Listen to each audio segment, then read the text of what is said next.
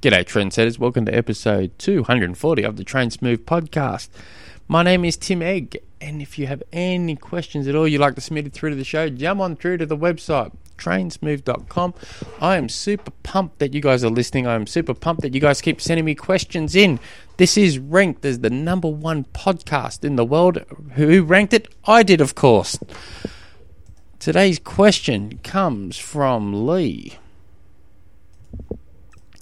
I was reading an article yesterday on the US Olympic marathon trials back in the 1960s where they weighed the athletes before and after the race.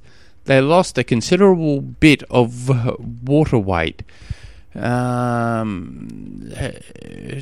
themselves. Have you weighed yourself before and after an Ironman, and has there been much difference in the weight lost during the race? Yes, I have, but it's very how you going sort of thing. They've stopped doing it in Australia, but at one stage, at all Ironman races here, they were weighing athletes the day before the race, at lunchtime. You're in full clothes, you've already had breakfast, you've already had that, you get weighed, they write that weight down, and then they'll weigh you again as soon as you cross the finishing line. They'll weigh you again, and then you compare the pair. They're looking, I think, they were just looking for major dehydration. Both times I came in, I can remember two of my weights. But they did this for everyone but the last couple of Ironmans I've done here. But two of the weights I came in weighing virtually the exact same. But I never looked too much I never looked too far into it, purely because I had, woke up, I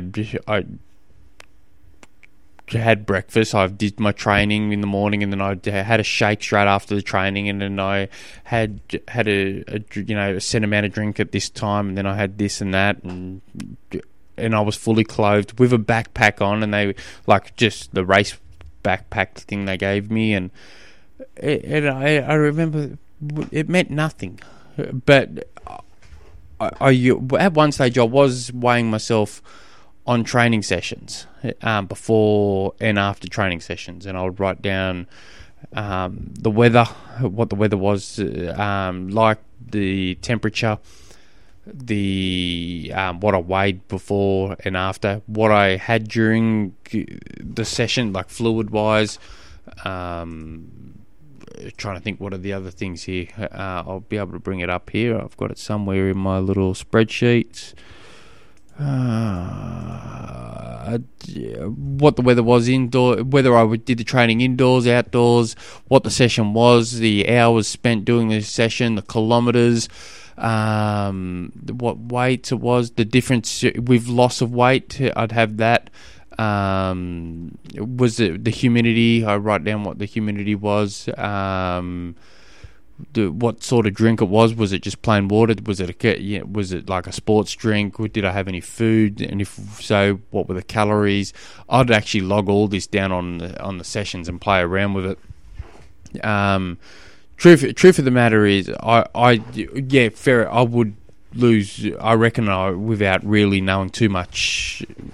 Actually, without really weighing myself before and after these races properly, I would have lost some weight. It wouldn't have been a great amount, because I stay ridiculously close to my nutrition plan. I go into a race with a nutrition plan, and I stick with that to almost to a T. I try to, and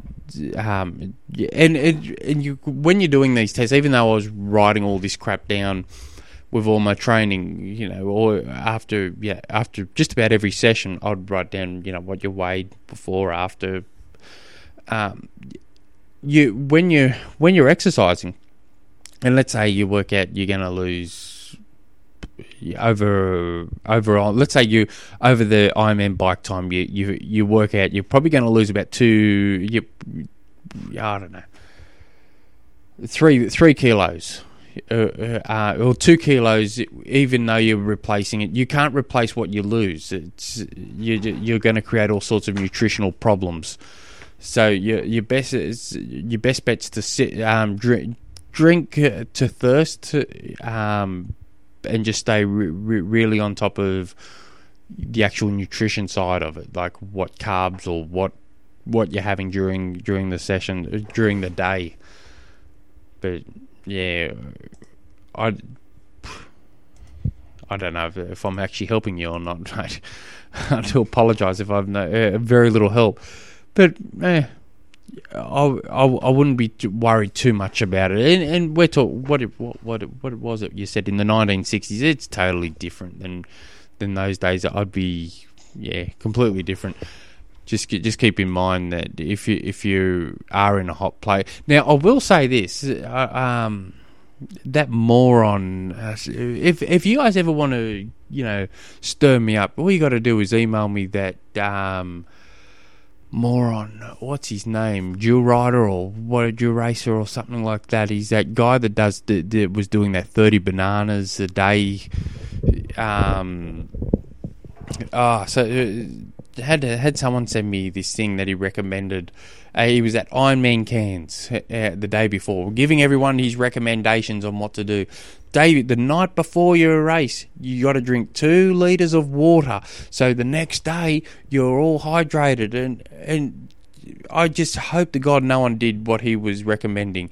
It doesn't work like you're just going to piss out all those minerals, those vital minerals you're going to be dependent on the very next day.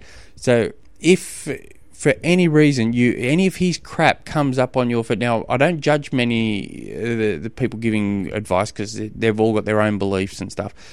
But I would highly recommend, if any of his crap comes up on your YouTube feed, I'd probably just block it. I know I have. But yeah, this crap he was spitting out on this particular episode. In the next, when you wake up, drink another. Oh, it was a crazy amount of water. If you did that at Ironman Cairns, it was hot the next day. Because I remember it. I collapsed.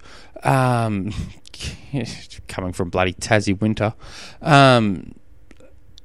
You're